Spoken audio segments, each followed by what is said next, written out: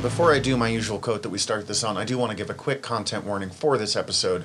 We will be briefly dealing with the discussion of sexual assault in a story. I just wanted to let you know before we go in. I will give a warning before we talk about that part, so if it's something you need to skip over, go ahead.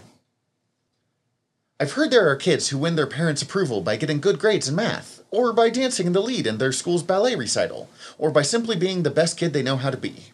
And it's a little different when you've been mentored in sorcery by the ruling elite of the Homo Magi, especially when two of them happen to be your mom and dad. Expectations tend to go through the roof. And today, I'm really wishing the ballet recital had been an option.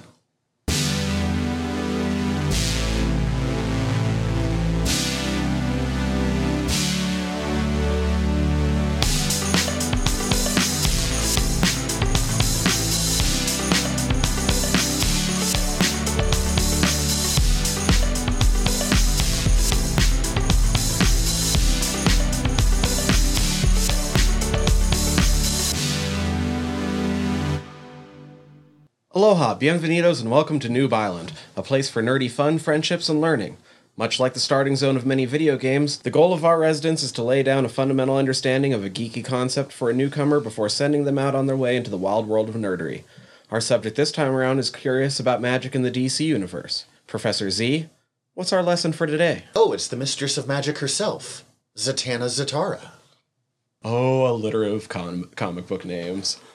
You know, we'll talk about it when we get to the, stuff we read. I have never once called her Zatanna until they had a bit in the comic about how she's Zatanna, not Zantana, and I've done it 4 times since then. I also couldn't say that until they brought up the bit about Santana, and that's why the guy's rationale was why he was doing it, because Santana was headlining beforehand. I was like, oh, so that's what they're trying to get me to say. And I Black Magic Woman. Yeah. Black magic is so poorly defined in these, what counts in anything, in almost anything. That's black magic. How is it different? It's bad. No. Things. It's, black magic. So, I will be covering Zatanna's story basically from the 1950s. Well, she appears in the 1960s, but in the universe of DC that took place between the 1950s and 2011, before the New 52. Tyler will be telling Zatanna's story from the New 52 onwards. Zatanna Zatara is the daughter of Giovanni John Zatara and Cindella, who is a member of the Homo Magi. Now, before I go further on this one, we do kind of have two origin stories. There's the dominant one, and then there's the one that's kind of developed over the years from the people who haven't read the canonical one. Mm-hmm. And so we end up with some weird stuff like we have here. Even in the quote that I just read, they treat it like her parents, both of them, were member of the Homo Magi and part of this civilization growing up. While in the original, Giovanni Zatara wasn't. He was just a stage magician who learned real magic and decided to fight crime in a tuxedo, which is admittedly amazing in its own right. I'd always thought that, he had been the Homo Magi, and he probably, as we discussed last time, has Homo Magi, DNA, which is why he can use magic. But there is also, I'm going to say Homo Magi a lot this episode, I apologize. There is also, an actual group of Homo Magi that are still alive and kicking in the DC universe as their own, separate culture. Giovanni Zatara first appears in Action Comics #1, which is notable for also being the first appearance of Superman. Wow. In a lot of ways, that is the most important thing he's ever done, other than Zatanna existing. I really like Zatara, but he don't do much. He had a kid. I brought it up last episode. Crime in a tuxedo. Zatara these days is most famous for dying in Swamp Thing. Oh, yeah. And we'll get to that. That is literally the most exciting thing he's going to do in this. One time in the Alps, while fighting one of his old villains, he is injured and nursed back to health by Cindella, a member of the Homo Magi. She marries him, goes back into the real world, and shortly after has Well, I say shortly after, but the way DC has kind of stretched time, because, Zatara fought in World War II. Zatanna is, 30 in 2021. So, like, Zatara lived a long time in between there. But at some point, has a child with Syndella. In the traditional version, she dies or appears to die shortly after in a car crash. Zatara goes through an alcoholic phase, all bummed out. Zatara was also friends with Thomas and Martha Wayne, the parents of Bruce Wayne. During Zatanna's early years of childhood, there's only kind of two important things that happen. One, she meets a young Bruce Wayne when he comes to Zatara asking to be trained as an escape artist and sleight of hand tricks, not realizing that Zatara was a magician. A real magician. Just, hey, you knew my dad. You can break out of weird stuff. Teach me how to do that. This is actually a pretty recent creation, but it has become kind of a dominant thing that Bruce has known Z from a very early age, and they have, while never a direct romantic connection, a could-have-been romantic connection. I like that. I actually really I think it's a good balance. I think they would be great together. Yeah, it's fine. I'm Catwoman till I die, but also... Silver St. Cloud. You know I always say that. I know. And it's always the weirdest deep cut to take. No, I mean, I actually really like the Batman Wonder Woman whenever they get together, but I don't feel that one at all. Yeah, that one always feels... Is this because it happens in Matt Wagner's Trinity? no. It's okay. just, I like it whenever it happens. It's happened a few different times for different reasons, and every time it's happened, it takes me by surprise, but I always end up digging it. I like it better than Superman and Wonder Woman. But we're talking about Zatanna. The other important thing is a serial killer / puppeteer guy attempts to kill Zatanna when she is a child. Her father catches him, saves her, turns puppet guy into a puppet, and erases Zatanna's memory of the whole thing, although the trauma will reemerge later on in life. When she is 18 years old, a enemy of her father curses them that if they encounter if they come together again, they will both die. Zatara, realizing this is going on, disappears. Zatanna, who does not know that this curse happened, just thinks her dad ditches. And goes on a quest to find him. And this is where she first starts encountering the wider superhero universe. She meets Hawkman and Hawkgirl. She meets the Atom and Green Lantern, the Elongated Man. She's briefly involved in a case with Batman. She goes under disguise as a witch and turns out to be the criminal. Not the real criminal, but masquerades as... I don't know why she's masquerading as a criminal to try and find her father. But they wanted to fit her into Batman because... Misdirection. Mm-hmm. Magicians. Honestly, they just really needed to shoehorn Batman into the storyline because this is when Batman 66, the TV show, was running. And so this was the beginning of Batmania, and they went, oh, well, if we're going to introduce this character, here is the time to do it.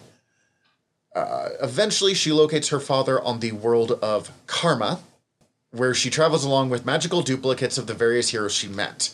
She and her father break the curse and defeat the evil sorceress Allura. Allura is confusing because there's an evil sorceress named Allura, and there is a good sorceress named Allura, and I am pretty sure they are physically identical. They might be twins. I don't know if they're actual twins or magical projection or what. They're just... Osmosis buddings. Yes, 100% that's what happens. Zatanna continues her career as a stage magician, where she'll meet other heroes such as The Flash, Supergirl, Green Arrow. They were really just kind of shopping her around, being like, we think this character has legs. Let's do stuff. Yeah, that's an unintentional joke there. And she starts teaming up with the Justice League, although she doesn't actually join them for their first several appearances. But she really quickly becomes, well, we got a magic thing. Let's call Z. And she's one of the fun ones of... There's different levels of Justice Leaguers. There's like the big seven, Superman, Batman, Wonder Woman, Flash, Green Lantern. Anyways, they're part of the League. They're important. They don't build a family a way that a lot of the other League members do. Green Arrow, Black Canary become a couple, mostly through League stories. The kind of B-level League all get really close connections, and they'll come up with nicknames for each other and stuff, and they bond in a way that you're more likely to see in like an X-Men book than you are in the Justice League. Z definitely fits in that like solid B League. Even when she's from this point on, when she's not in the Justice League, she's a reservist, and she's the person they call. They're like, yo, magic's happening. Magic's happening. Dr. Fate is really unreliable. Hey Z, how you doing? We broke the magic thing. Please help. Again. When Z does join the League, she is in a new costume and doesn't know why. So her first storyline is figuring out, why am I missing bits of my memory, and where did this new costume come from? Is it a better costume? No, it's the first one I showed you. It is a all-blue bodysuit with a boob window and a big blue cape with, like, a huge red collar attached. It's and not a good. Way too tight ponytail. Yeah. Not good. It looked bad. It is. And little red booties. Like, she literally looks kind of like a generic background sci-fi character. Oh, yeah. She'd super be a villain on Legion of Superheroes. Sorry, I will. She's got other costumes I really like, but like this one, it doesn't work. I'd be wanting to know who put this thing on me too. Where did this come from? How do I get rid of it? Please. Also from this time, she starts calling herself Zatanna the Sorceress as opposed to Zatanna the Magician. In the end, it turns out that her amnesia is a result of her mother, who is still alive, trying to establish a connection with her. Her mother had gone back to her people, the Homo Magi, who are going by the name of the Hidden Ones, because, subtlety is really their thing. I will say the Hidden Ones is much cooler of a name than Homo Magi. It's fair. The Hidden Ones sounds like an H.P. Lovecraft story to me.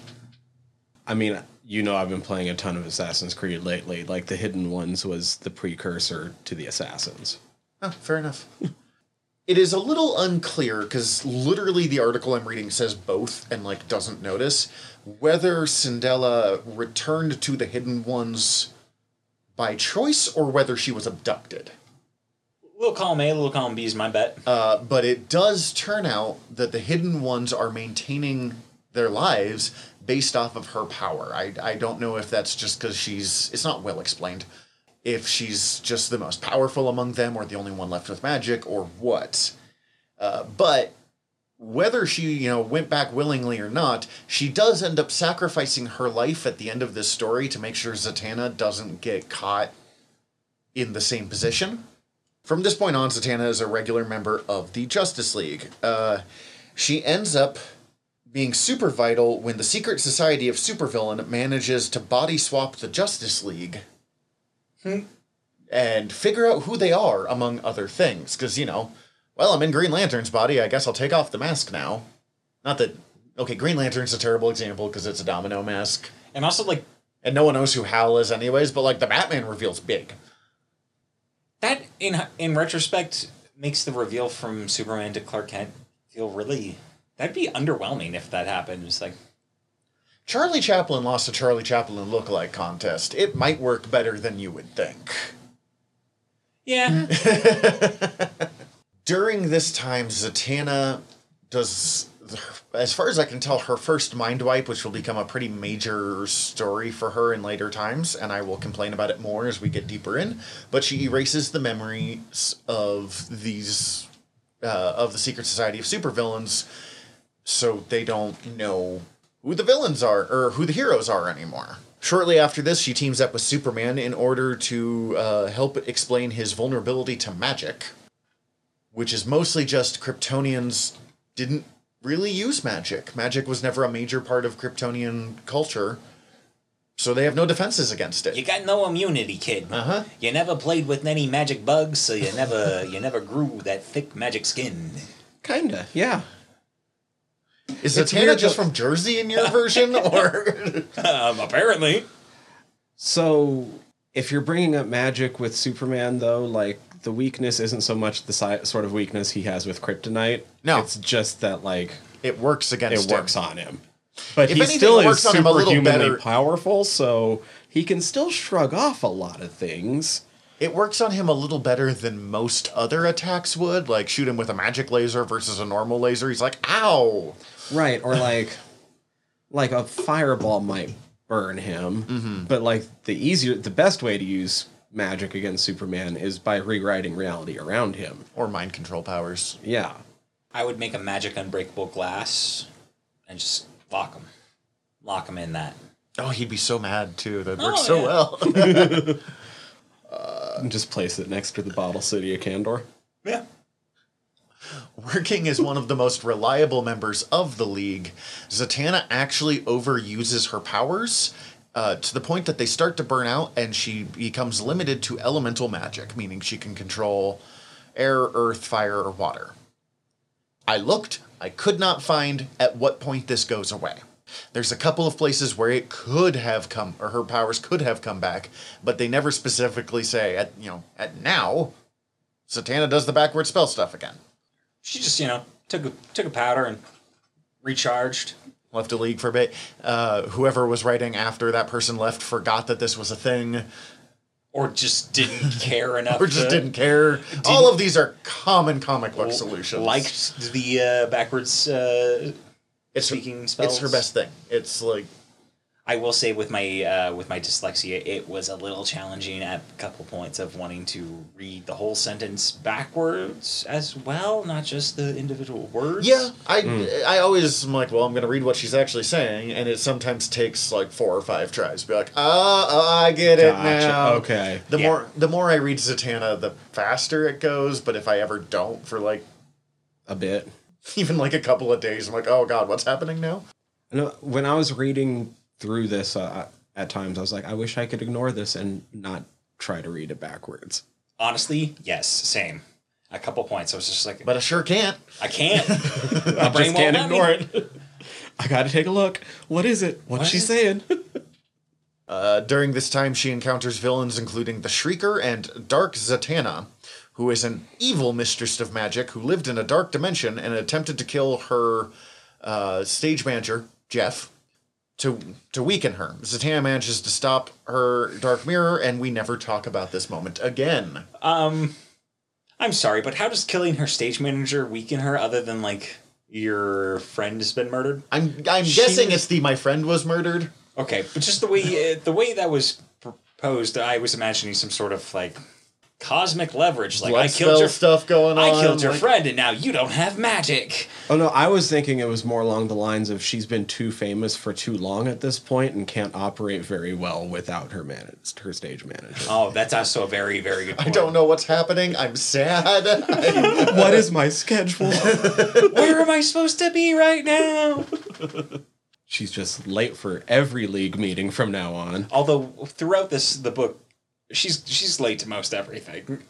With magic powers, even still, she's about as bad as the Flash, and the Flash is like that's the longest running Flash joke. Is that he's always I like that. That's funny to me. right? It's good. There's a reason it's existed since 1955. I do like that it grounds her a lot more in that, like, she just, yeah, she's late because she's too freaking busy. Well, Zatanna's powers are the kind that it would be so easy for her to suffer the Doctor Strange complex of there's always a solution, so the way to weaken that is find other things to trip her up as opposed to just, well, I'm stronger than you.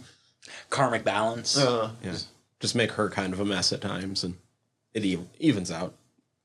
She was one of her last missions with the original League was to help the Blue Devil, who at the time I think was just a guy wearing a Blue Devil like robot suit, circuitry suit. Although he later becomes an actual blue demon, yeah. Blue Devil. I want to make a cyber Blue Devil who's an actual Blue Devil, but also some sort of techno Blue Devil. Copyright this podcast. An actual blue demon devil, but like in a robot body. Like no, he was a dude who was like wanting to be that's his whole gimmick is Blue Devil, and then like he has a robot suit to do this, but then like makes a deal with the devil. Devil doesn't know this, just sees this guy and just turns him whole, and it's like now he's a techno devil who's blue. It's actually not wildly different, other than he loses the circuitry thing. Sorry, tangent. This is a very weird sentence, just in advance. When the original Justice League disbands and Aquaman forms Justice League Detroit, Zatanna joins up. We are going to stop and explain that sentence real fast. Justice League Detroit. Okay, please. Led by RoboCop. No, it's led by Aquaman. But, so... Same person. This was a comic created by Gary Conway, who is one of my favorite comic writers, but also this just didn't work. Teen Titans was the most popular book in DC at the time, and it was much more grounded. It took place in, I don't remember if it was San Francisco or LA, but like it took place in a city. They're not up in a satellite. They're connected in a way they hadn't been before. And it's a bunch of young, for the early 80s, varied people, not just, a bunch of old white guys. So they decided to bump Justice League sales. They were going to do the same thing. So they have a storyline where Aquaman is one of the only heroes that shows up for a major emergency because all of the Justice League members were too busy. In a rage, he kind of unilaterally seizes control of the Justice League and declares that you can only be a member of the Justice League if you can devote a certain amount of time to it. If you can guarantee that when the call comes, you'll show up. Which, in fairness, is not a bad idea when you're going to be on the Justice League. Like, yes, I like the concept. My question is, how many hours are we talking? Because if you're running like a full, I'm on call 24/7. Most of the heroes that operated during this time didn't have day jobs. And none of them had solo books, except for maybe Aquaman. This is where the characters, where Vixen emerges, where... Oh, rad. This character's name is a racial slur, and they just haven't updated it. But I don't want to say it. It's a name for the Romani that starts with G that's super racist. Yeah. Took me a second. I'm trying not to say it anymore. Oh, yeah. Vibe comes from this era. The breakdancing Mexican. Oh, Vibe was unfortunate before the TV show got their hands on him. Yeah, I didn't know that he existed before the Arrowverse. Nope, he was based off breakdancing. Right when the breakdancing craze was calming down, wore like... Right when you should get into fads when they're wore cooling like off. a bandana and a vest kind of costume, and was super, super Mexican. You also should have seen him. I like the super Mexican part. Not in a good way. Oh.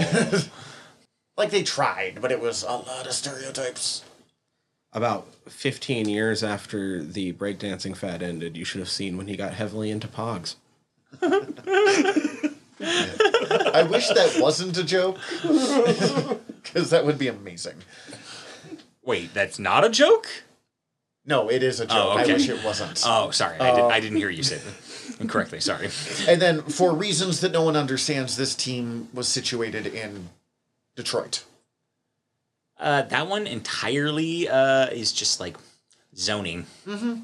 The funniest thing about this is Aquaman forces everyone to quit if they can't commit full time, and then quits shortly after himself because he can't commit full time.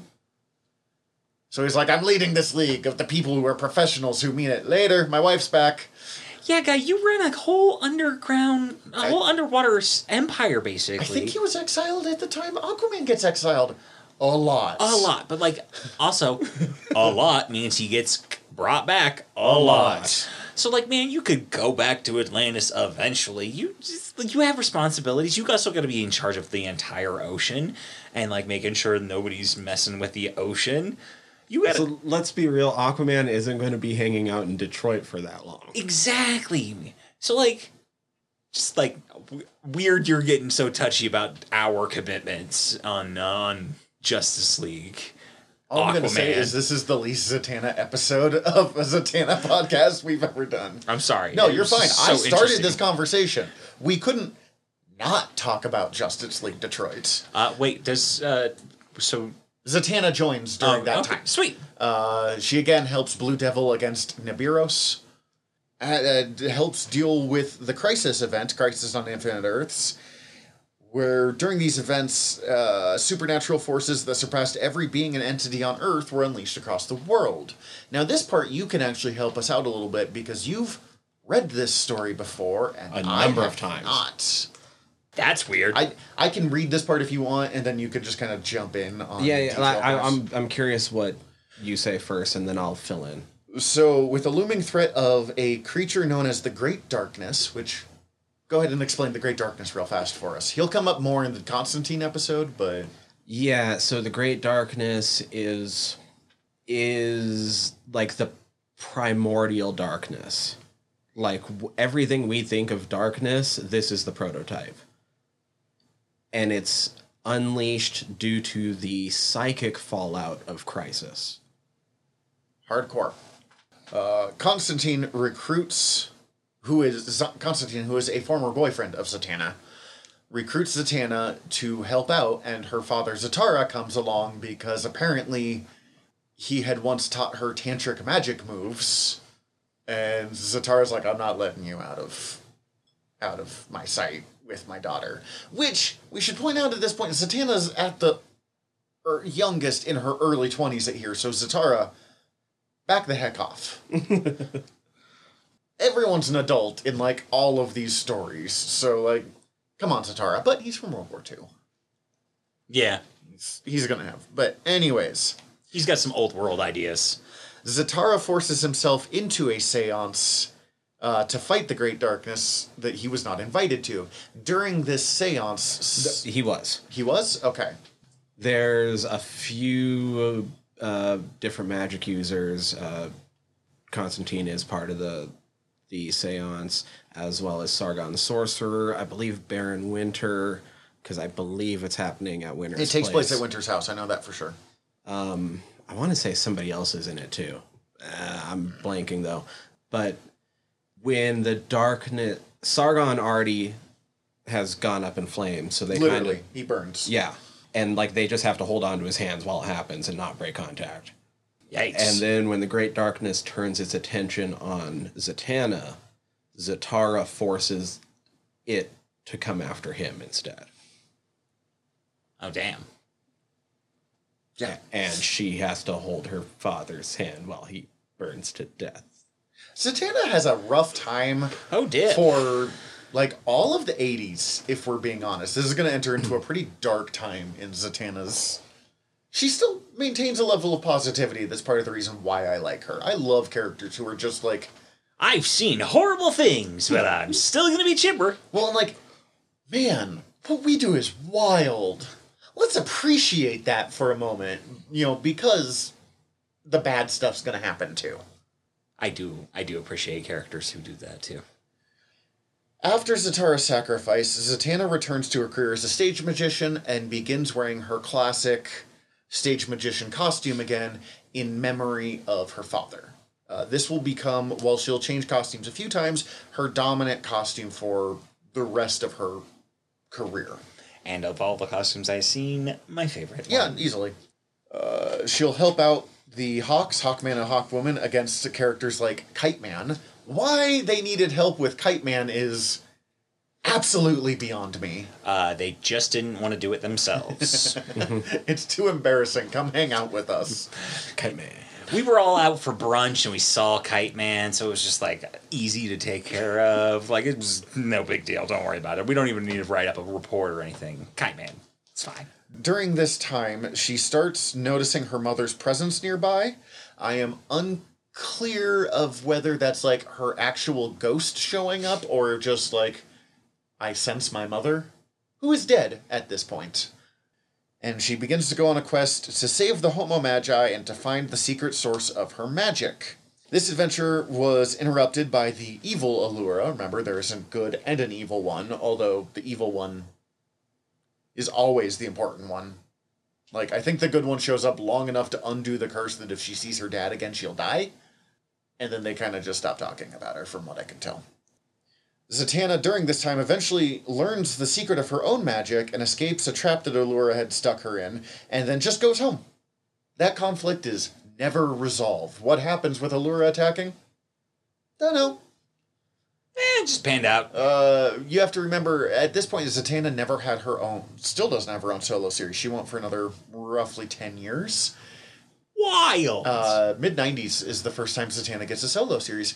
So, if the writer changed or anything, it's really easy for these, like, background characters that come in and out of other people's books for stories to go completely unresolved. Mm-hmm.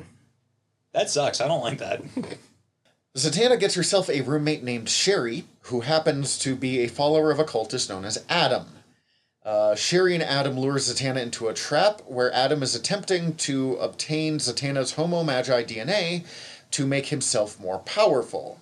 He succeeds, but then he immediately falls into a catatonic state because he is unable of dealing with the power. Zatanna, with Martian Manhunter and a young great hero whose name I'm going to find out what her real name is so I can just... Cynthia. And not the Romani slur. DC's not fixed this yet. I mean... They just stopped using her. Oh, that's their way of fixing it. I know, but, like... Cynthia, Martian Manhunter, and Zatanna decide to help Adam despite the fact that he had just, stolen all of these powers.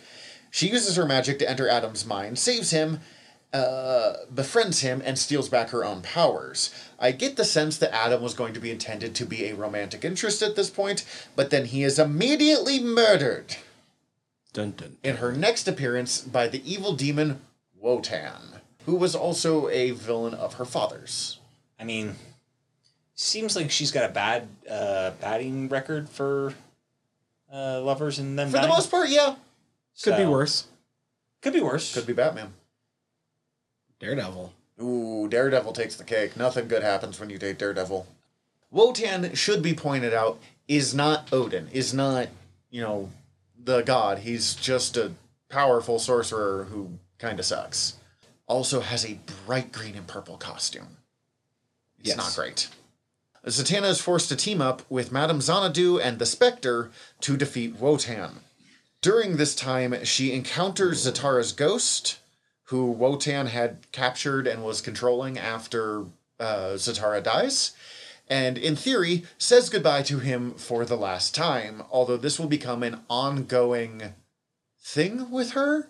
She'll have final appearances of her father's ghost for years before finally it just becomes a thing that she can call up her dad whenever she needs, and he can't super help other than, like, here's advice, here's some fatherly love, go kick their butts. It's like Wilson on Home Improvement. Just gives Sage, like, advice. It doesn't really ever actually help with the problem, just shows up. Mm-hmm. It's like, oh, yeah, what you want to do is something. Perfect, yeah. Zatanna attends a gathering summoned by the Spectre, where all mystical beings decide to continue to protect mankind for the foreseeable future. They help stop an alien invasion in a series literally just titled Invasion. It's got an exclamation point at the end. However... So you have to yell it. Yes, it's invasion, not invasion. Invasion! However, immediately after this point, she retires and moves to San Francisco. Good retiring spot. She will continue working as a stage magician, but mostly just live a quiet life. For most of the 90s, she's not that active. She pops up when a big magic thing happens, when the Justice League needs a magic person, or when Tim Hunter from last time's Books of Magic needs help, because she is the only well-adjusted magic character in all of DC. Yeah. She has her flaws. She has difficulties with the dating life. That I feel like would come with this job. Yeah, exactly. Like, yeah. But, like, if you need to learn about magic, you much more want to learn it from Zatanna than you do from John Constantine. Yeah. Although he's my second pick out of the people that I can think of. A lot of people die. Oh, yeah, no, I don't think it's a great pick. You're much more likely to live through Zatanna. Oh, she's my first pick. And now I'm trying to think of who else would be well adjusted. Like, Kent is well adjusted. It's just half the time it's Naboo. Yeah, no one who wears the Dr. Fate helmet is someone I'm going to list as well adjusted. My limited knowledge of it, but the Atlanteans who do magic, maybe... Oh, I could see, like, Tempest, maybe? Or not Tempest. Yeah. Like Garth? Yeah, Aqualad. Yeah. I mean, he does get murdered, but he was well adjusted until that point. During this time, Zatanna gets her first miniseries, where she gets a 90s remake. She stops using words backwards and starts using magic items, wands or books or whatever. Objects of power. Yeah, objects of power instead of her innate magic. And she gets what the internet just describes as a battle uniform, but I have not been able to find a picture of this. So I don't know if that just means like a black bodysuit or like armor, or it's the 90s. It could include giant shoulder spikes. We just don't know. No, it's not giant shoulder spikes. It's just some humongous shoulder pads. And pouches. Pouches galore. And now I'm just imagining if Rob Liefeld designed her, and I'm sad. Yeah. I'd be sad if Rob Liefeld designed any character. She briefly goes through this stage and then immediately returns to class. As always, they always do. Anytime they try to like wildly revamp the character, they return her to classic Zatanna in her stage magician outfit, working part-time as a superhero, part-time as a stage magician, and just living her best life. Because it works. Yeah. It freaking works. When the Justice League is thrown into the far-off Atlantean past to go save Aquaman, which is a story that we do not have time for right now, a backup Justice League is formed, and Jason Blood is hired as the occult source. However, he realizes through weird magic stuff that what they actually need is Zatanna, and sacrifices himself in order for her to be saved, against a villain named Gamine. I'm sorry, I've not read this. It's an interesting story, but it's not the world's best comics. Zatanna ends up casting a spell that allows the water-based Aquaman to control the entire ocean as his body, allowing him to sink Atlantis in the past and present and disrupt Gamine's power. We're going to have an Atlantis episode, and I will look deeper into this by that point. So wait, is this saying that... At that point, Aquaman was controlling water and literally became the ocean thanks to a Zatanna spell. That's very cool. But also that he sunk Atlantis twice? Throughout time, it's pretty somehow? wild. Mm-hmm. There's a lot happening in the Obsidian Age. Around this time, DC releases a book called Identity Crisis, and here is where we are going to put that content warning that I mentioned earlier on. We will be dealing with matters of sexual assault for a few minutes. So if that's the thing that bothers you, skip forward like 5 minutes. In Identity Crisis, it is revealed that at some point in the past, the villain Dr. Light sexually assaults the wife of the elongated man, Sue Dibney. She's also murdered in that story. Nothing good happens in that story.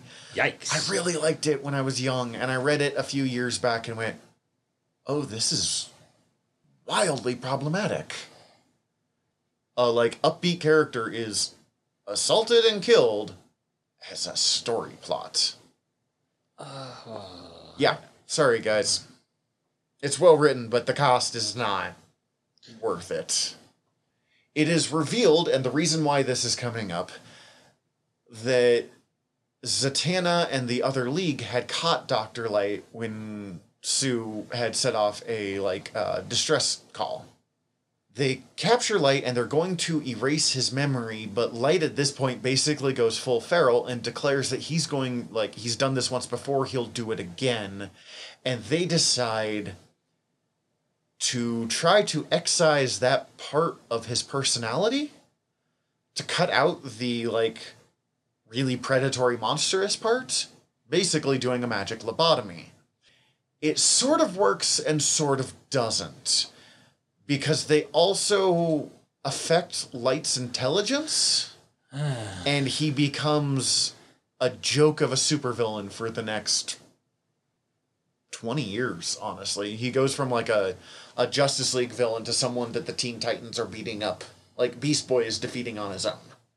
The other big thing, while all of this magic lobotomy is going up, is Batman shows up, tries to stop them, and the League frees him, Zatanna freezes him, and erases his memories of this incident. Zoinks! Around this time, even though this happened even before Justice League Detroit, we're talking about it now. One, because it's a major retcon, and two, all of this comes out, and Batman, who's very fond, remember, of Zatanna, is very, very betrayed. One, because of wild consent issues. Two, because they lobotomized a villain, and, like, a truly disgusting human being. So I'm not defending Light, but also don't lobotomize people. Yeah. If this story came out today, it would never fly because of the wild consent issues. But this was a major part of DC Comics for a while. Like, this couldn't, this would be shut down Oh, before yeah. it even got pitched. It is also revealed during this time that Zatanna had messed with Catwoman's mind. Over the last several years, Catwoman had become a hero from a thief. And it is revealed during this time that that was at least partly through the manipulations of Zatanna. It is later again revealed in an attempt to retcon this really terrible story decision away that Zatanna didn't do anything that Catwoman wasn't already capable of or directing, but just kind of subconsciously directed her more towards the side of good. Catwoman, who was already having major identity issues, though, doesn't really care about that weak argument, ties Zatanna to a chair, duct tapes her mouth shut, and throws her out of a skyscraper window. Yeah. I don't think that's an appropriate response. Again, but don't do that. Don't do that. Yeah, don't Yeah. do that. But, like, I can't fault you. Like, that's... I get it. I get it. I understand your anger there. For the rest of their Don't do that. Yeah, just... For the rest of their existence, don't up through throw. the New Just the throw. 52, Catwoman and Zatanna will have stories tied together that starts with, Catwoman repeatedly trying to murder Zatanna, Zatanna trying to make up for the fact that she messed up here, to not friends, but to some level of understanding with one another. Zatanna and Batman's friendship, however, will become very bad for a while. To the point that when he calls her in on a case, she asks, "Why me?" And he goes, "I needed someone to trust, but you'll have to do." Wow. Again, very understandably, Batman seems like the kind of guy who would hold a grudge. and don't mind white people. There's big consent issues. Yeah, it's, like, pretty easy. However, over time, they do kind of slowly fix their relationship. He starts referring to her as Z again, as opposed to, "Hey, you," probably knowing Batman. When they end up teaming up to fight... Starts calling her by her last name. Zatanna? What everyone calls her? Oh, what's her first name, then? Oh, no, I guess her last name is Zatara, because she's Zatanna Zatara. Yeah. Yeah. Or calling her Zantana. During this time, they team up to solve the murder of one of Zatanna's former employees, who died in the show of a man named Loxias. Loxias is revealed to be the Joker, who... How many alter egos does the Joker have? I think he just gets bored sometimes. He's like, sure, I'll be a stage magician and murder people for a while. He's just running a lot Yeah. of... Honestly, on the scale of Joker things, that's way more up his wheelhouse than some of the choices he makes. That's true. I'm just thinking that if you were to try and pull off a person's face in Gotham, there's like a 1 in 32 chance that you might just find the Joker beneath that. The Joker shoots Zatanna and locks her in a tank of water. He has the upper hand against her and Batman at first, because Batman's, worrying about Zatanna and is also, in fact, at this point tied to a stage chair. Batman manages to break out of the chair and use the chair to free Zatanna from the tank. Afterwards, Bruce stays alongside Zatanna while she rests through the night, implying a much deeper affection for her than he shows for basically anyone who's not a Robin or a Batgirl at that point. At the end of this, Zatanna asks why they don't actually start a relationship, and while Batman admits that he wants to, he's really scared of bringing her into the darkness of his world. Which, on one hand, pretty fair, Batman deals with some messed up stuff. On the other hand, she sort of held her dad's hand while he burned to death to stop the original evil from coming into the world. So Batman, get over yourself. Yes. She has dealt with some dark stuff. She also used to date Constantine. Yeah. She's probably been through a lot more than Batman has, if we're getting real down to it. Yeah. Yeah. It is... Also saw a murder when she was young. Yeah. Was almost in a murder when she was young. Was almost in a murder. I was almost in a murder when I was young. They end this point as really fast friends, and from this point on, while he doesn't contact her as much, she is one of his closest allies. It is revealed that she went into that conversation with, "Hey Bruce, let's date," and left with like, oh, dang it.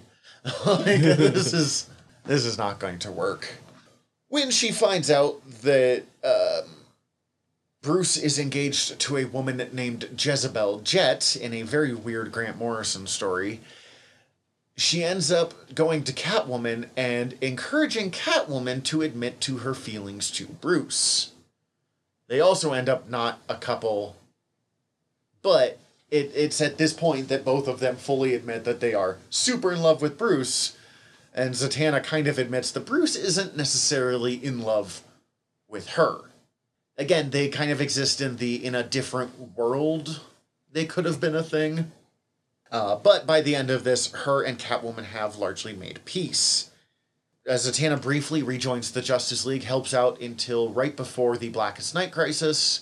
During the Blackest Night crisis, she has to fight a Black Lantern version of her father, so evil undead version of her father. After the trauma of that, she retires for a while, goes back to being a stage magician, and writes a book that is wildly successful called Hex Appeal, The Modern Girl's Guide to Magic, which I really want to read. Is this a real book you could read? No. Bummer. Major misstep by DC's. Yeah, why didn't they put that out as well? I love that kind of in continuity books being published in Oh, real I'm world. a sucker for in-universe books. Oh, it's so good. Star Wars does a bunch of them, which is great. In a support group run by Etta Candy, who was a Wonder Woman sidekick, Zatanna recounts how she failed a magical ritual that she was trying to do to find her father's tomes. Several magicians are killed in this, and in the trauma of it, she loses control of her powers. But for some reason, around the same time, she takes on an apprentice named Misty Kilgore. That's a great name.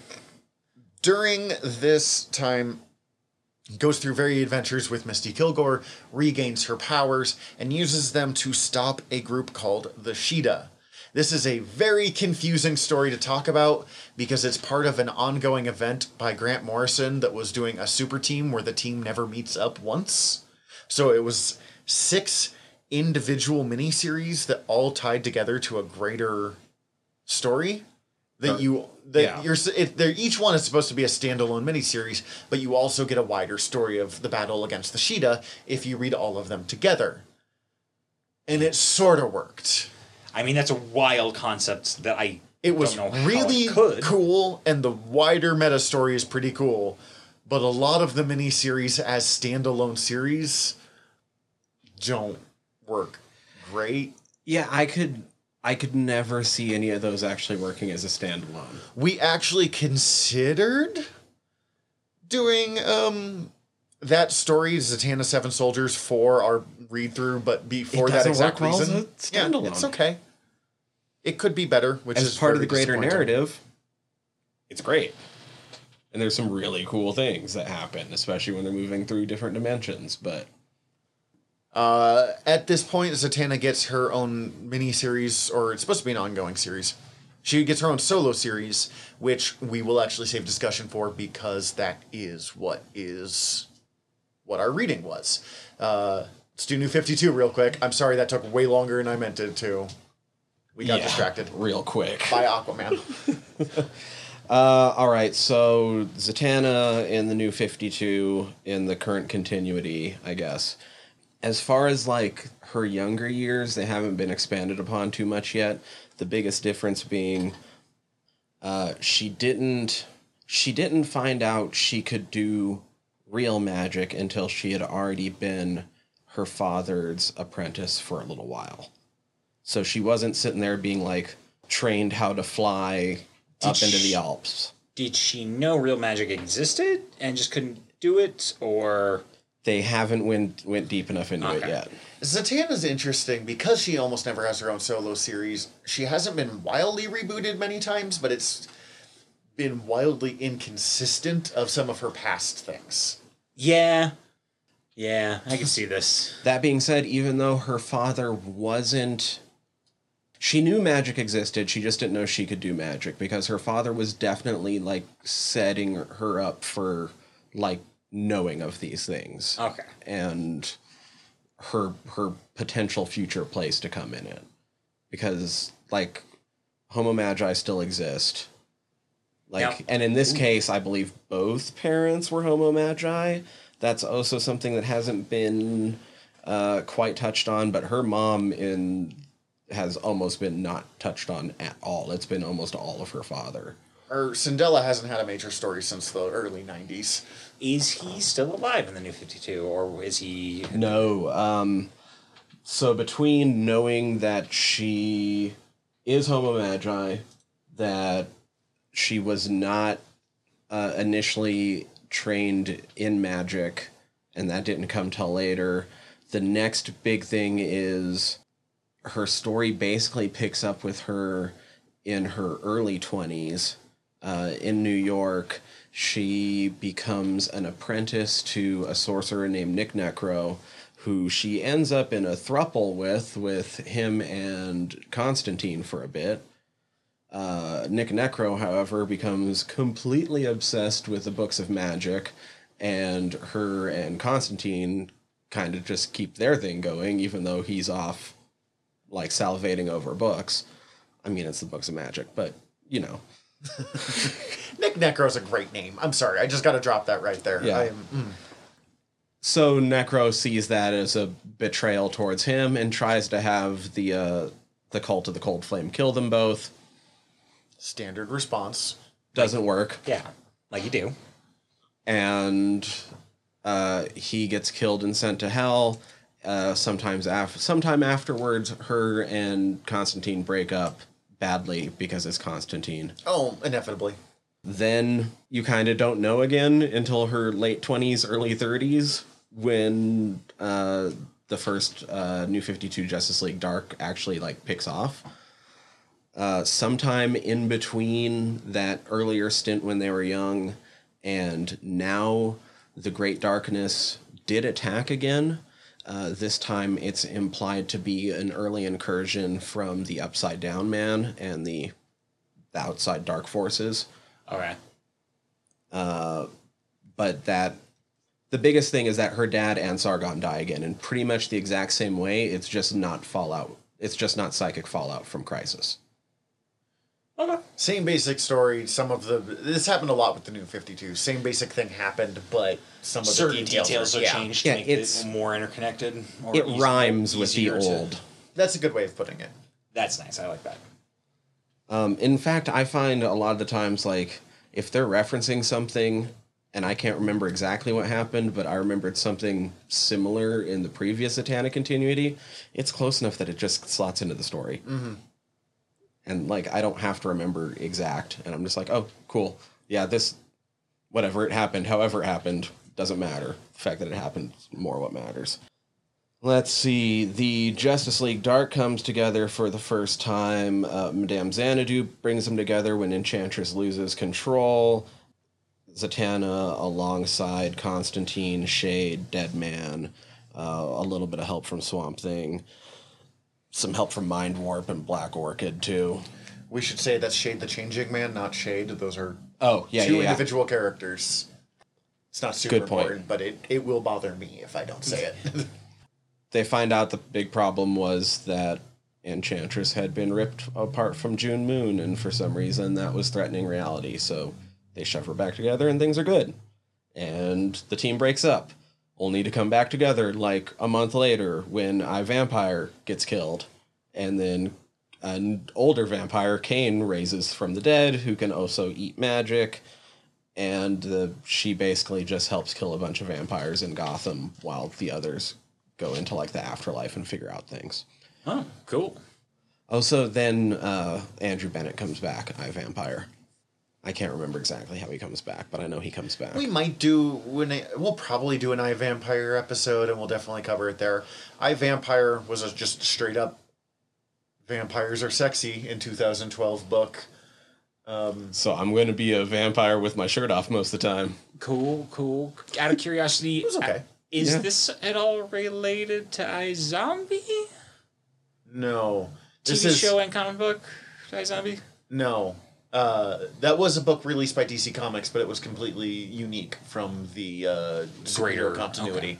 Okay. We mentioned a Baron Winter before, and you read him in Books of Magic. Yes. This was a recreation of him from a Dracula knockoff to a sexy, shirtless, early 2000s vampire knockoff. Cool. Yeah. Honestly, it wasn't bad. It just was... It's just that. Yeah. It is a mid-2000s It was vampire everything knockoff. it wanted to be. That team breaks back up again, but then afterwards, Constantine gets contacted from Steve Trevor and brings together a new Justice League Dark that's under the purview of Argus in order to track down a mystical artifact.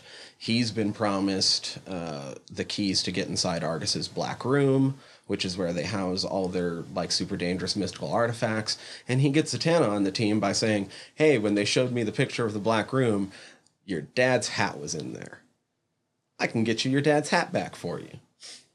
Is he lying? He is lying. So the new team gets together, they find Felix Faust in South Africa, and the artifact that they were searching for turns out to be a map to the Books of Magic. Constantine wants to go find it. Z at this point wants to just quit because she's pissed that he lied about the map, or about the hat. But Deadman convinces her to stay on the team because he knows that him and her are the only chances of keeping Constantine from grabbing the Books of Magic, which will corrupt him. At this point, the Demons 3 attack, and it turns out that one of the members of the team, Dr. Mist, was actually a mole working for the bad guys the entire time. We should say Dr. Mist is one of the long list of somewhat forgettable magic heroes in trench coats. Yes. I think he's the only black one, though, so the fact that he was the mole is really disappointing to me. That sucks. So they end up without the map or the key, but Constantine luckily had already looked at the map, so he's like, oh cool, the books are in Slaughter Swamp. Zatanna does her magic, and she's like, they might be there, but Felix Faust and Dr. Mist are both heading to South America, so me and Deadman are going to go try to stop whatever they're doing. You go have fun in Slaughter Swamp. When they get there, they end up fighting Blackbriar Thorn, who's basically just a mini-boss to stand in their way because, oh, look, hiding behind him is the House of Secrets and its new owner, Nick Necro, who has recently returned from hell. Turns out that Nick Necro was the one who had influenced Steve Trevor in secret to start the Argus version of the Justice League Dark in the first place, just to get back at Zatanna and Constantine. I mean, that's a real long con. And as she's confronting him at the house, Constantine shows up, Necro unleashes, Zatanna agrees to exchange herself in return for safety of the team, gets kidnapped by Necro in the House of Secrets, where he reveals all that to her. he takes the House of Secrets to Nanda Parbat to get the Books of Magic, which turns out they're there, not Slaughter Swamp where everyone else went. I don't know. It's the Books of Magic. They're going to be all over the place. They're here, they're there, they're everywhere. However, Tim Hunter also shows up due to the involvement of the other team. Nick Necro knows that Tim Hunter is destined to get the Books of Magic, so this sort of throws a whole wrench in his plans. So he makes a deal for John Constantine to kill Tim Hunter in exchange for Zatanna's safety. Constantine turns, snaps Tim's neck, only to turn out that it's Black Orchid using her shape-shifting the entire time, who then nearly beats Nick Necro to death. And while they're all sort of like stunned watching that, the real Tim Hunter is drawn towards the Books of Magic and goes and grabs them. Zatanna's the only one that notices in time that that's happening, jumps after him, and they both get pulled into an alternate realm called Epoch. Wild. Epoch is a realm where science has almost completely won out over magic, has waged war on magic, basically, and there's been a big showdown and stuff. Tim is supposed to be their warrior hero king come back to save them because a mage known as the Hunter took the Books of Magic away thousands of years ago and was destined to return, and he's supposed to be the last of the bloodline. And Zatanna basically just helps him fight and is no, when later on things are going down, she's like, I'm not going to let this realm that's supposed to be at least half magic, which we're bringing back, get destroyed just because these portals are open, and doesn't have much beyond it because then Jack Hunter, Tim's father, shows up and they end up ruling as wizard kings, and Zatanna goes back to our world. That's a lot. When they get back, I believe at that point, her and Constantine decide to keep the Justice League Dark going, but untether it from Argus. Which, fair. Yeah. When the beginning of the events of the Trinity War start.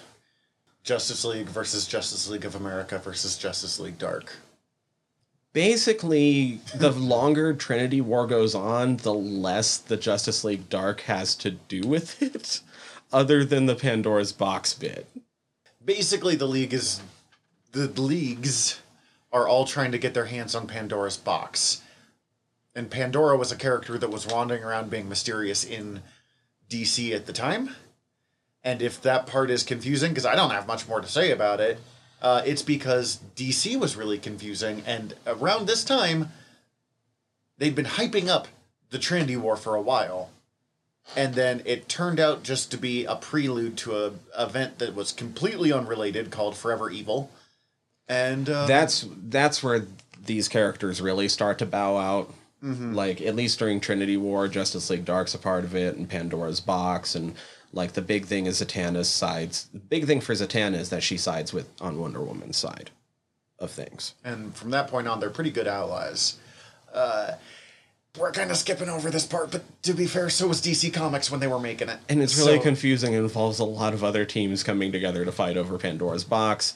Once it opens, the crime syndicate emerges from Earth 3. That leads into Forever Evil. The further Forever Evil goes on, the less Zatanna has to do with it. Mm-hmm. So moving on.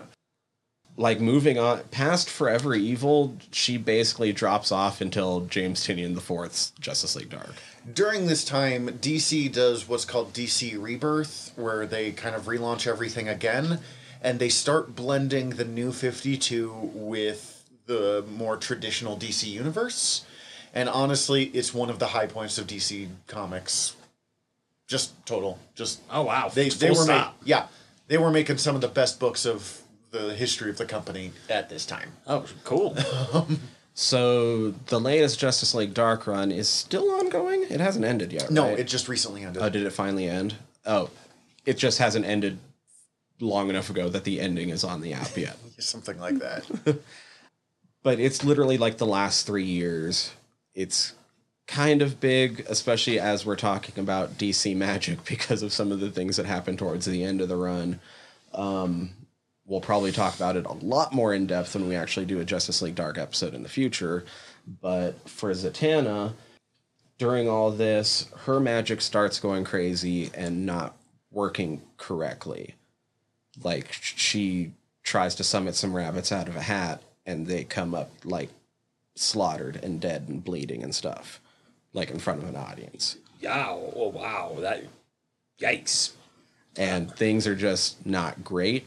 And Wonder Woman's been going around trying to get together this new Justice League. And the Justice League sort of broke reality, so...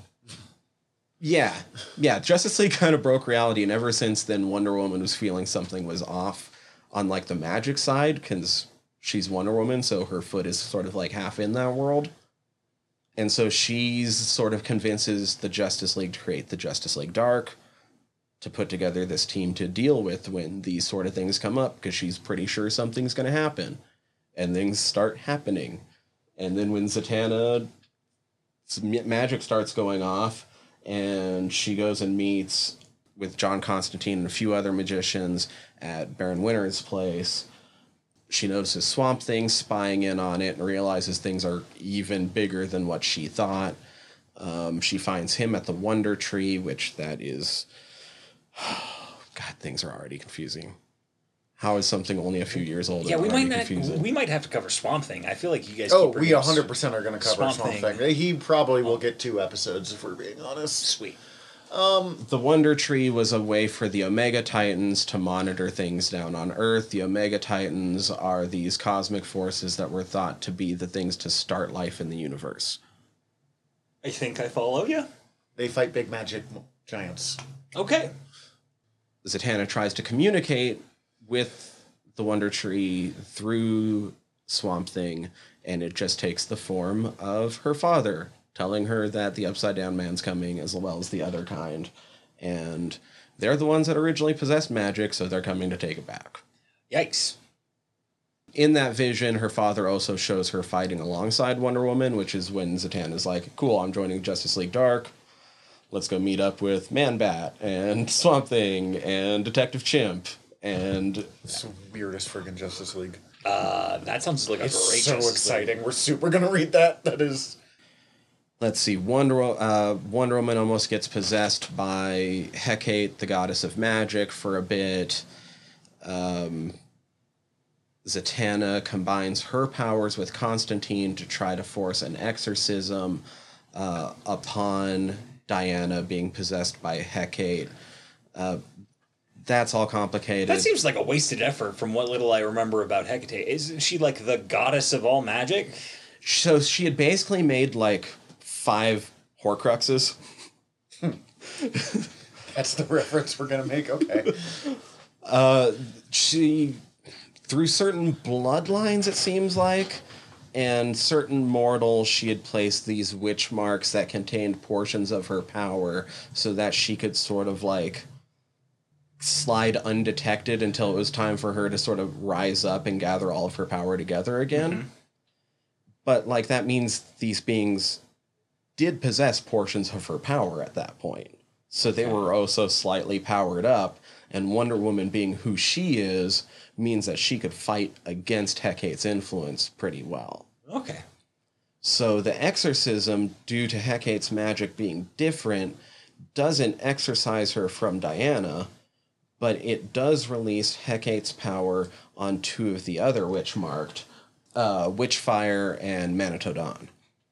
Those are some names. I like Witchfire. What was the other one? Manitodon. Manitodon.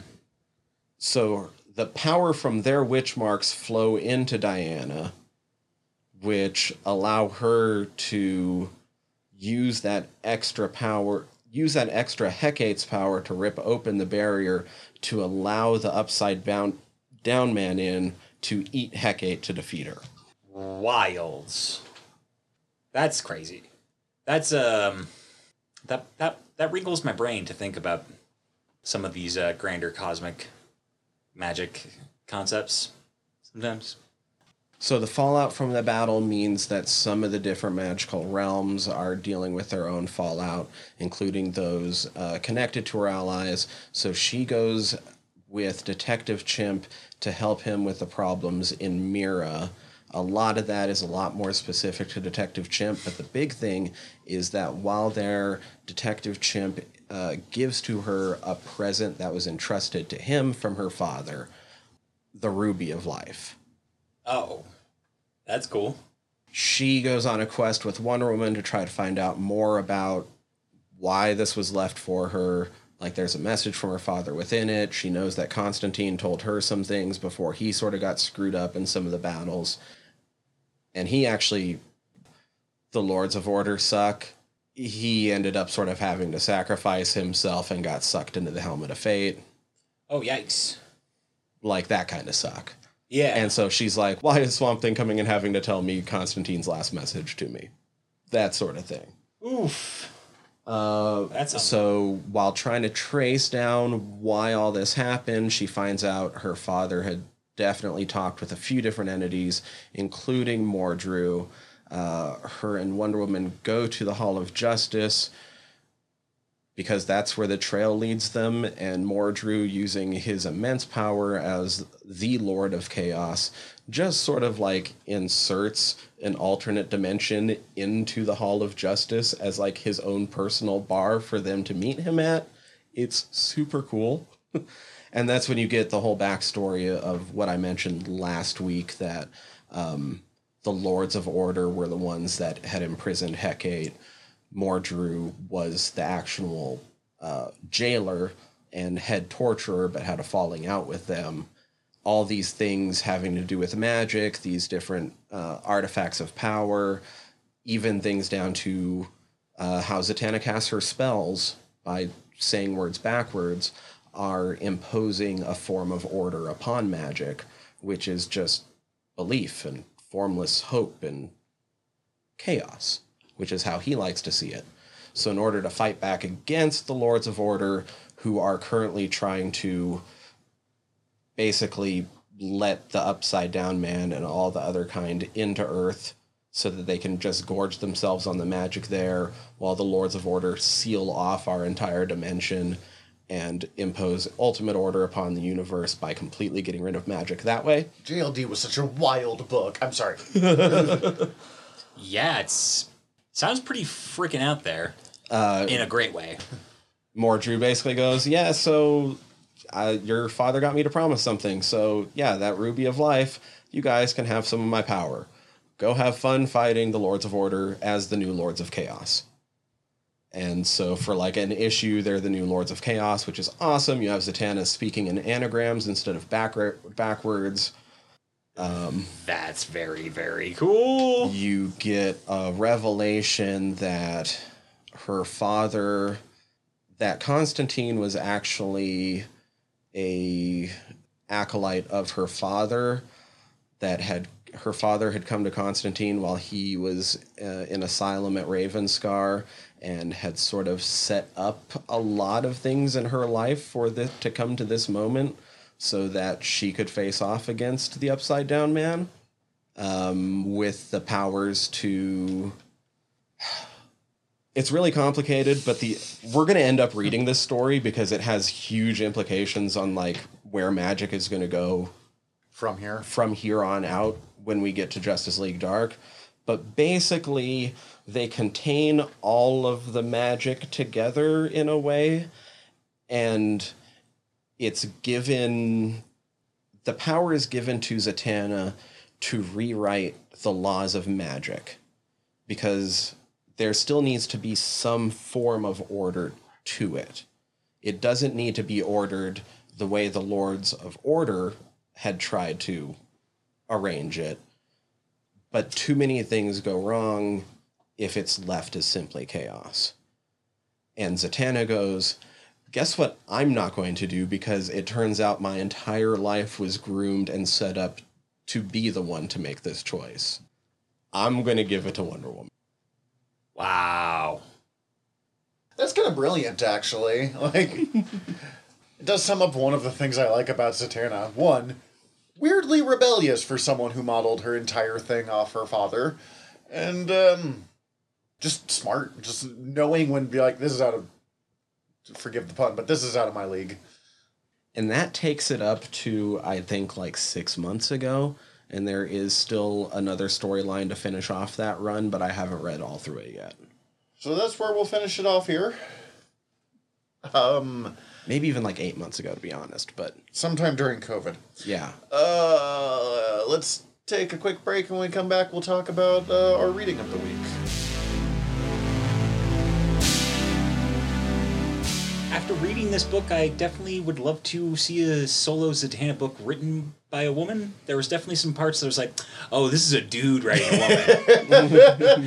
This is a dude writing a woman who knows how to write and is not doing a bad job, but this is a dude writing a woman. It definitely happens. I mean, like, it's the comic industry, and we live in a patriarchal society that favors men. That it's gonna happen. And you can really tell when...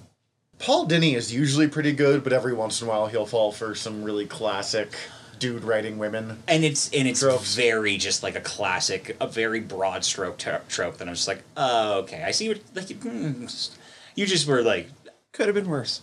Yeah, could have been better, could have been worse. Exactly. And most of the time it seems like it was just, it wasn't even like bad, it was just like, I could see you wanted to use this brushstroke in this moment. Mm-hmm. I mean, luckily, at least for me, that's probably the biggest critique I have of this. This run is Zatanna, mostly by Paul Dini, although there's a ton of other writers and... God, Sort of peppered in. yeah, and there's like 15 artists that run on this book over the course of 16 issues. Yeah. A lot of them will do like, oh, here's a short backup story still, but like they go through a lot of artists in All this of book. the short stories were my absolute favorites. I will say I am apparently a sucker for just like a one-shot, one-off type comic. A well-done short comic it's kind of a lost art in this day and age, so the fact that they did it even like 10 years ago just makes me very happy. This kind of just made me want, like, an animated Paul Dini's Zatanna, the Brave and the Bold. Yeah, Yes. I'd go with that. Fun fact about this one, Zatanna is one of Paul Dini's favorite characters. That's why he got this book, and that's probably... I don't know if they decided to make a Zatanna series first and let Paul Dini do it, or if they were like, Paul, we want you to write a comic for us, and he's like, Zatanna! Either way, I'm fine with it. The fun thing is, one of the reasons why Zatanna's one of his favorite characters is his wife is a practicing stage magician.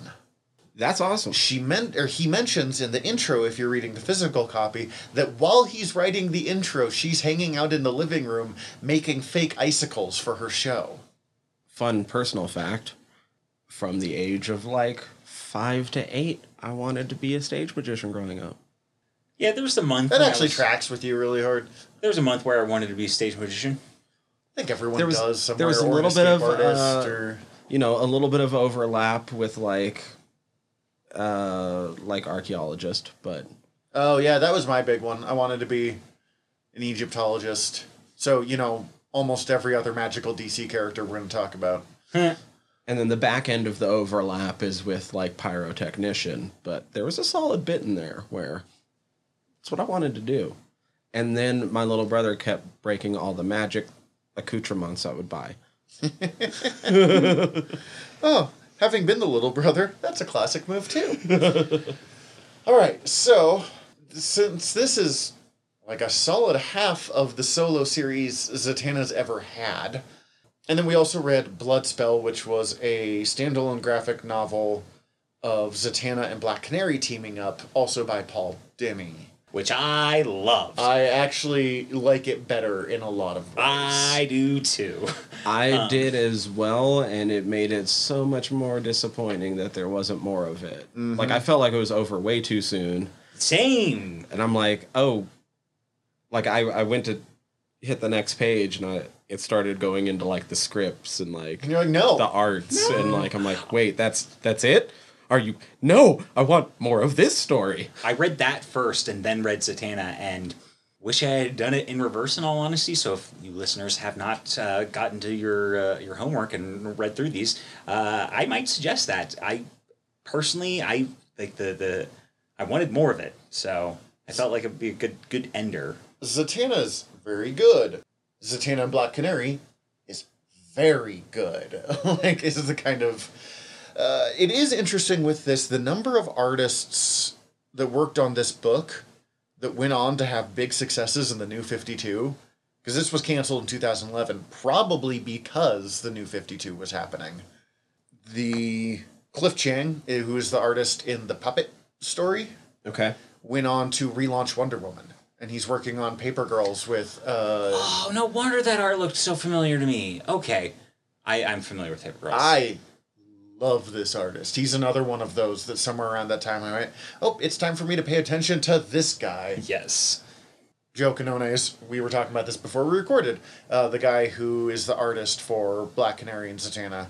Same thing. That was the specific one when I went, I need this guy to be doing about 6 times as much work as he is. And that's not a knock on him. There's only And so I need much you to time be in the paying day. him 10 Like, times what you're paying. Oh, undoubtedly.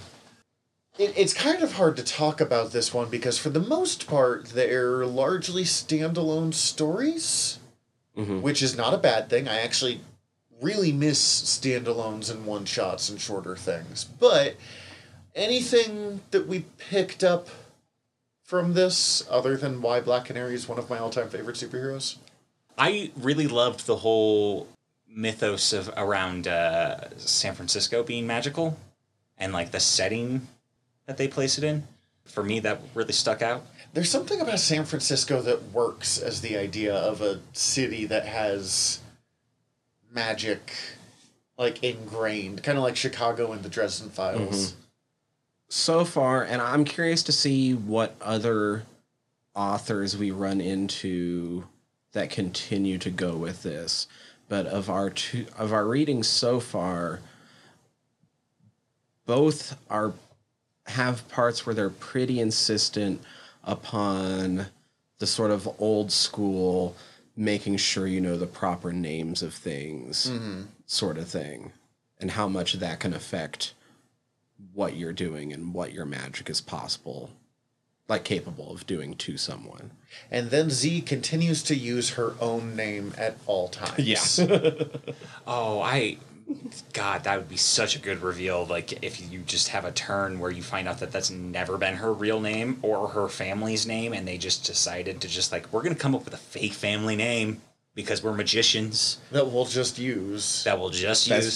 I'd like to think that's just the Anglicization of whatever their Atlantean name is.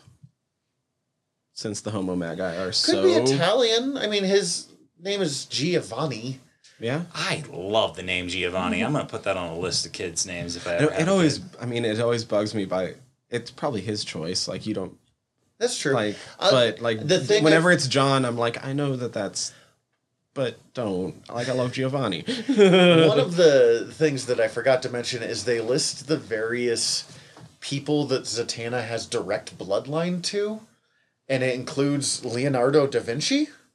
So we do know that she has Italian history there somewhere. Who else? There's some names in that list. Is this presupposing that Da Vinci is Homo Magi as well, or on her father's side? On her father's side. Okay. But I am not... But also, that also is somewhat preluded to that... His status as Homo Magi over the years has gotten pretty... yes and no, and sometimes depending on which story you're reading. Oh. Yep. Da Vinci, Nostradamus, Cagliostro, the noted alchemists Nicholas Flamel and Evan Fulcanelli, That one I don't know. and Lord Arion of Atlantis. And then her cousin Zach also, Yeah. by the way. But, Which, yeah, do we see him come up ever elsewhere? Because, like, he just pops up in this book, and I was like, okay, so you have a cousin. Zachary Zatara, this is, I think, the first time they ever actually showed him interacting with Zatanna. Which is strange that he existed before this, but he appeared in a not Zatanna story. He first appeared in Teen Titans in the 1 year later storyline, so I don't know, somewhere around the 30s, probably. I was reading that earlier. That's the only reason I can do numbers there. But the idea was all of DC skipped their stories 1 year. And then over the course of a series called 52, they showed what happened during that year. It was a really interesting move on DC's part. But during that time, they showed that the Titans had gone through just a ton of members, and they were just showing, like, Polaroids of them. And it's a big ongoing mystery of they slowly introduce some of the members, but one of them is Zachary Zatara. When you say going through, my brain thinks they're all dying. One of them's a traitor trying to murder Raven. Okay. And they're, like, going through trying to figure out which one was the traitor. Oh, okay. Gotcha. Turns out that Zatara is a jerk, as he is here. Oh, yeah. And that he is the cousin of Zatanna. He leaves the Teen Titans because, one, he's a jerk and no one liked him that much, and two, he kept getting involved with demon things happening with Red Devil, and he didn't really like that either. While hanging out with Zatara, Red Devil makes a deal with the Demon Lord Neron, which never goes well for anybody, and they get trapped at one point trying to find New Azarath, which is the world that Raven came from, and, like, one of the most dangerous places in magic. And then he would just kind of show up every once in a while of like, oh, a teenage character needs magic help. Call Zach Zatara. We found this girl. She's cursed with the werewolves. Call Zach Zatara. My cousin here, he turned into a swamp bog. In that case, just call Swamp Swamp Thing. But Thing. otherwise... He's busy. I asked him already. Okay, Zach Zatara. This is the first time Pharaonic man. I'm sure Paul Dini, like, realized that they never met and was like, what the hell? This is unacceptable.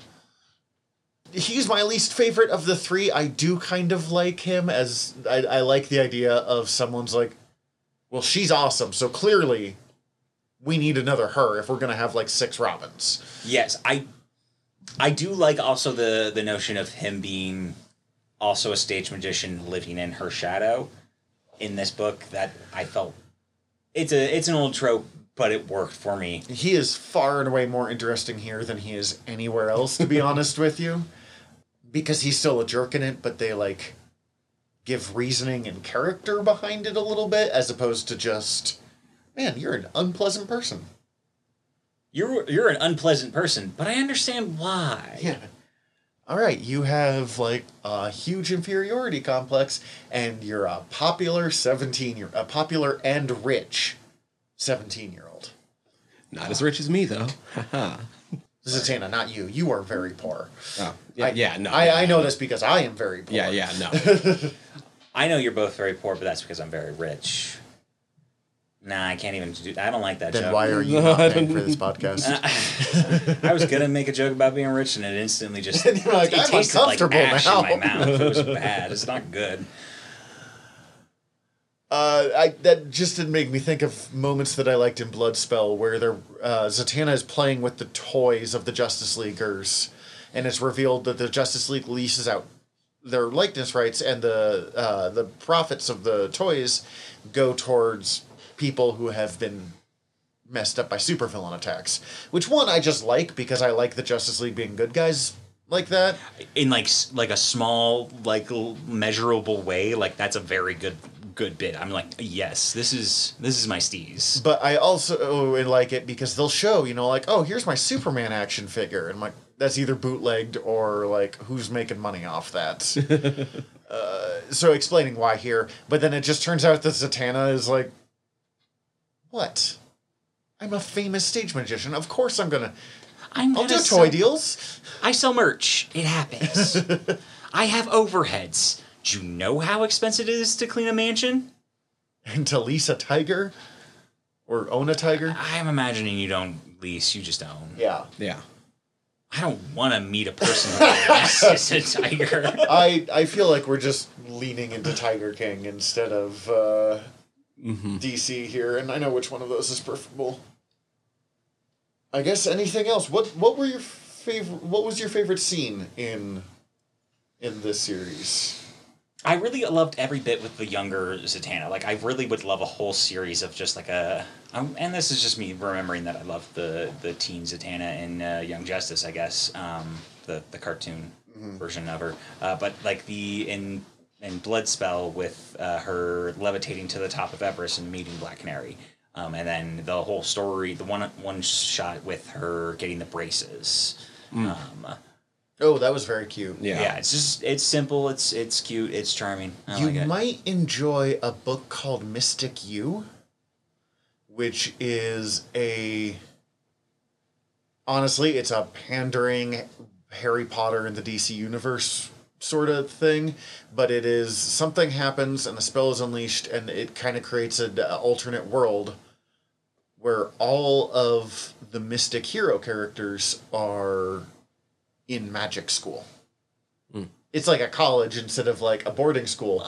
But it's Zatanna's the main character. There's a recreation of Sargon, who is actually far and away my favorite depiction of Sargon the Sorcerer. The Enchantress, there's not Felix Faust, but his son, who's like the sexy anti-hero version of Faust. Not actually that sexy, but like 90s trying to be sexy. Okay. He was supposed to be the sexy one, but he was not sexy. I mean, is what I'm understanding. At least from my understanding, there's probably people who are like, how dare you? Oh, well. I don't know. Yeah, no, there's something for everyone, so. But more Teenage Zatanna. I think I agree with you. It was really weird in Young Justice for me when she appeared and she was, Dick Grayson's age. Partly because I'm just used to her having that, like... The older. Well, possibly romantic relationship with Batman, and I was like, okay, gotta put that part out of my brain really fast. I really liked her and Robin flirting in I did. That was well done. Young Justice. Yeah, it worked for me. She was one of the better parts of season 1, so it was disappointing that she's just not on the team. Yeah, in she season has. 2. I mean, She has an appearance season 2 because I remember how her outfit was slightly changed. Yeah, she appears, but she goes from being like a member of the main team to she's graduated to the Justice League. Doesn't she isn't she supposed to be living with them at one point too? Like, don't they just like? Because her dad. They straight up adopt her. Yeah. Yeah, like what happened? I know we don't know this, but like I'm just realizing this and very confused. I think there is a throwaway line that explains why she's not around as much anymore. Well, they explained that she was on the team. If you haven't watched Young Justice, that group is always just called the team.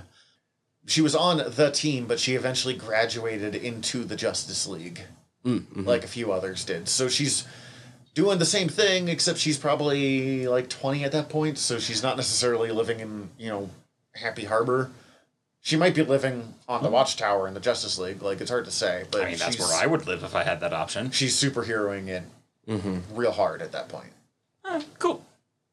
And then the only other thing I have a question on is the therapist, the multidimensional magician therapist. Is that like only seen here, or does that exist elsewhere in the Marvel universe? DC. Sorry, DC. I would have to look deeper, but I am reasonably sure it really felt like something that was just in this book. Which makes me sad because it was great. It was a brilliant idea. That is a phenomenal idea. I would read that book so hard if it was just. It's not even like you get all the stories through therapy sessions, basically. Yeah. That'd be super interesting. This book did a whole lot of things that I really wish, and I understand that the DC got rebooted immediately after, but I really wish they had taken some of these concepts and run with them further. In the same way Brother Knight, the like Charles Manson crime lord magician guy, I thought was cool. Great. I super wanted to know what happened next, and I don't think we ever. That said, his like black suit, super cool. What was he wearing in that big final battle, or like big battle with them? Like it's like silver and red tunic. Sometimes DC suits make choices. I like Zatanna. I think she's cool. She falls under kind of specifically the range of characters that I have a big soft spot for. They get a lot of appearances, but they rarely have their own title. So you kind of have to follow them across different books when a writer picks up an affection for them. Yeah. I mean, I dig me some Zatanna. I was going to try to... I don't know why I was going to qualify it with something, because I just dig me some Zatanna. Yeah, she's not my favorite character of all time, but, like... It's just I usually run into her because I'm reading other people. Yeah, which is how she exists. But I've never read a Zatanna story. Honestly, I don't think I ever have. That I went, well, that was bad. They've been okay ones.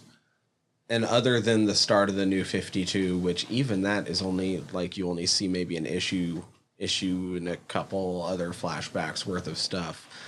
Like, I love how nebulous every writer has just left her past relationship with Constantine. Yeah. It's like, yeah, they dated for a bit.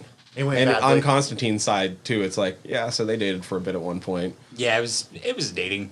They dated. They did the things you do when you date. They have, like, a really deep connection and affection for each other, but also she's super aware that he's John Constantine. Mm-hmm. And so he sort of sucks. But almost every writer that handles her also like, we have to bring this up at least once. Yeah, so we dated. So she dated Constantine. I mean, if they're in the same room at any time, it's like, you just got to bring it up. They dated. Well, and especially... Those two. Especially moving with the rise of Constantine as a character, because, I mean, he was always popular. His series ran for 300 plus issues. But for some reason, and it might have been the Matt Ryan TV show, Constantine exploded in the last 10 years. We'll talk about that. Being the fan that Sorry, I am, I we'll save that for the trends. Constantine episode. We're already well into this one. Any last thoughts on Zatanna? Zatanna. That's my last thought. Cool. Zatanna. Great. Thank you. I do like her New 52 costume. I only like it with the coat. With the little half coat. I just don't like crop tops for superheroes. It just looks uncomfortable. But next time we will be dealing with someone who definitely doesn't show much skin. We will be dealing with Dr. Fate, who is probably the best appearance, like costume design wise. We'll talk about that. That helmet is fire. It's fire. We will be reading JSA Justice Be Done. It is issues 1 through, I believe, 5 of the 90s JSA series written by James Robinson and I believe David Goyer. Oh, 2000s, early 2000s Justice Society series, but still, it's very good. That's all the time we have set aside for our lesson today. For those of you staying on the island, the hourly game of Lawn Dart Tic-Tac-Toe starts soon. For everyone else, we hope that your cruise back to the wild world of nerdery is swift and safe and super fun. Bon voyage. Thank you for listening to this episode of Noob Island. If you like the show, please hit subscribe. Also, if you could rate and review us however you're listening to us right now, that would also be super helpful. As always, we are part of the Earworm Podcast Network and would greatly appreciate it if you could go check out all of our sister shows over at earworm.com. That's EARVVYRM.com. A big special thanks to Ian Ford for our theme song and music. We'll catch you next time.